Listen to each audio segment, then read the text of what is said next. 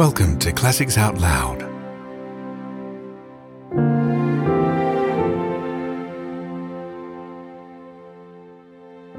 The Wonderful Wizard of Oz by L. Frank Baum.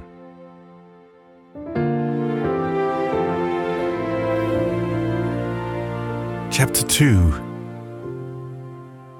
The Council with the Munchkins.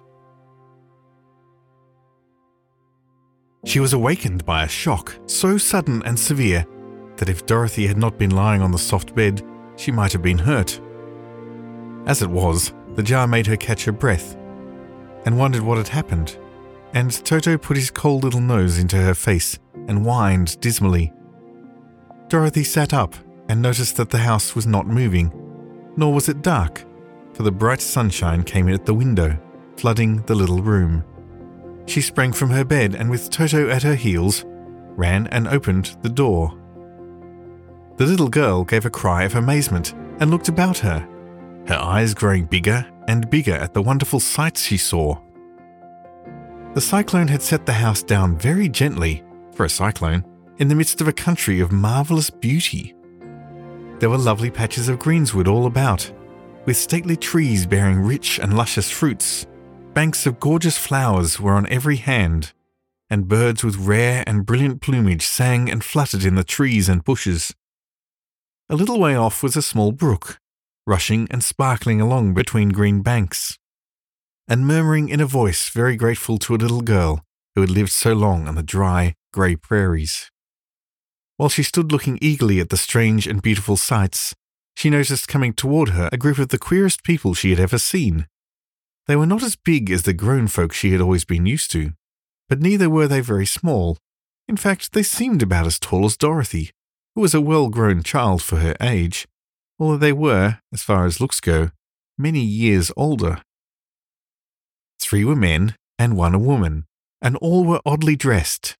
They wore round hats that rose to a small point a foot above their heads, with little bells around the brims that tinkled sweetly as they moved. The hats of the men were blue, the little woman's hat was white, and she wore a white gown that hung in pleats from her shoulders. Over it were sprinkled little stars that glistened in the sun like diamonds. The men were dressed in blue of the same shade as their hats and wore well-polished boots with a deep roll of blue at the tops.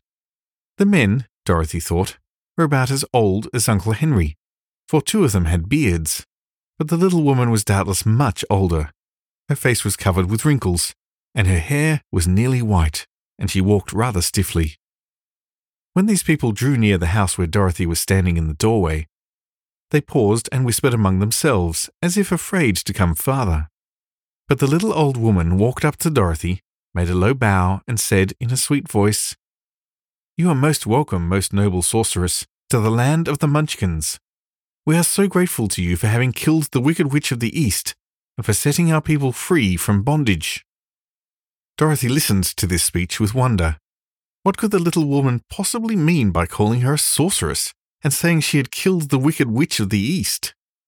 Dorothy was an innocent, harmless little girl who had been carried by a cyclone many miles from home, and she had never killed anything in her life. But the little woman evidently expected her to answer, so Dorothy said, with hesitation, "You are very kind, but there must be some mistake. I have not killed anything."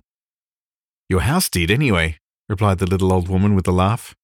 "And that is the same thing. See," she continued, pointing to a corner of the house. "There are her 2 feet, still sticking out from under a block of wood." Dorothy looked and gave a little cry of fright. There indeed, just under the corner of the great beam the house rested on, 2 feet were sticking out, shod in silver shoes with pointed toes. "Oh dear, cried Dorothy, clasping her hands together in dismay. "The house must have fallen on her. Whatever shall we do?" "There is nothing to be done," said the little woman calmly. "But who was she?" asked Dorothy. "She was the wicked witch of the East, as I said," answered the little woman. "She has held all the Munchkins in bondage for many years, making them slave for her night and day. Now they are all set free and are grateful to you for the favour." "Who are the Munchkins?" inquired Dorothy. "They are the people who live in this land of the East, where the wicked witch ruled." "Are you a Munchkin?" asked Dorothy. No, but I am their friend, although I live in the land of the north. When they saw the witch of the east was dead, the Munchkins sent a swift message to me, and I came at once. I am the witch of the north." "Oh, gracious," cried Dorothy. "Are you a real witch?" "Yes, indeed," answered the little woman. "But I am a good witch, and the people love me. I am not as powerful as the wicked witch who ruled here, or I should have set the people free myself." "But I thought all witches were wicked," said the girl, who was half frightened at facing a real witch. "Oh no, that is a great mistake. There were only 4 witches in all the land of Oz, and 2 of them, those who live in the north and the south, are good witches. I know this is true, for I am one of them myself, and cannot be mistaken. Those who dwelt in the east and the west were, indeed, wicked witches, but now that you have killed one of them, there is but one wicked witch in all the land of Oz, the one who lives in the west." "But," said Dorothy after a moment's thought, "Aunt Em has told me that witches were all dead, years and years ago." "Who is Aunt Em?" inquired the little old woman. "She is my aunt who lives in Kansas, where I am from." The witch of the north seemed to think for a time, with her head bowed and her eyes upon the ground. Then she looked up and said, "I do not know where Kansas is, for I have never heard that country mentioned before. But tell me, is it a civilized country?" "Oh yes," replied Dorothy. "Then that accounts for it. In the civilized countries I believe there are no witches left, nor wizards, nor sorceresses, nor magicians. But you see, the land of Oz has never been civilized, for we are cut off from all the rest of the world. Therefore we still have witches and wizards amongst us." "Who are the wizards?" asked Dorothy. "Oz himself is the great wizard," answered the witch, sinking her voice to a whisper. "He is more powerful than all the rest of us together. He lives in the city of emeralds." Dorothy was going to ask another question, but just then the Munchkins, who had been standing silently by, gave a loud shout and pointed to the corner of the house where the wicked witch had been lying. "What is it?" asked the old woman, and looked and began to laugh. The feet of the dead witch had disappeared entirely, and nothing was left but the silver shoes. "She was so old," explained the witch of the north, "that she dried up quickly in the sun. That is the end of her. But the silver shoes are yours, and you shall have them to wear." She reached down and picked up the shoes, and after shaking the dust out of them, handed them to Dorothy. "The witch of the east was proud of those silver shoes," said one of the Munchkins, "and there is some charm connected with them, but what it is we never knew." Dorothy carried the shoes into the house and placed them on the table. Then she came out again to the Munchkins and said, "I am anxious to get back to my aunt and uncle, for I am sure they will worry about me. Can you help me find my way?" The Munchkins and the witch first looked at one another, and then at Dorothy, and then shook their heads. "At the east, not far from here," said one, "there is a great desert, and none could live to cross it." "It is the same at the south," said another, "for I have been there and seen it. The south is the country of the Quadlings." "I am told," said the third man, "that it is the same at the west, and that country, where the Winkies live, is ruled by the wicked witch of the west. He would make you her slave if you passed her way." "The north is my home," said the old lady, "and at its edge is the same great desert that surrounds this land of Oz. I'm afraid, my dear, you will have to live with us."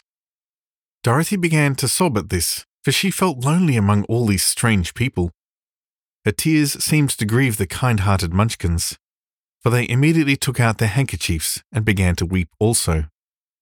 As for the little old woman, she took off her cap and balanced the point on the end of her nose, while she counted 1, 2, 3 in a solemn voice.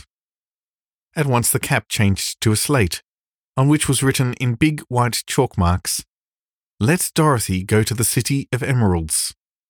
The little old woman took the slate from her nose, and having read the words on it, asked, "Is your name Dorothy, my dear?" "Yes," answered the child, looking up and drying her tears. "Then you must go to the city of emeralds. Perhaps Oz will help you." "Where is this city?" asked Dorothy. "It is exactly in the center of the country, and is ruled by Oz, the great wizard I told you of." "Is he a good man?" inquired the girl anxiously. "He is a good wizard. Whether he is a man or not I cannot tell, for I have never seen him. How can I get there?" asked Dorothy. "You must walk. It is a long journey through a country that is sometimes pleasant and sometimes dark and terrible. However, I will use all the magic arts I know of to keep you from harm." "Won't you go with me?" pleaded the girl, who had begun to look upon the little old woman as her only friend. "No, I cannot do that," she replied, "but I will give you my kiss, and no one will dare injure a person who has been kissed by the Witch of the North." She came close to Dorothy and kissed her gently on the forehead. Where her lips touched the girl, they left a round, shining mark, as Dorothy found out soon after. "The road to the City of Emeralds is paved with yellow brick," said the witch, "so you cannot miss it. When you get to Oz, do not be afraid of him, but tell him your story and ask him to help you. Goodbye, my dear." The three Munchkins bowed low to her and wished her a pleasant journey, after which they walked away through the trees.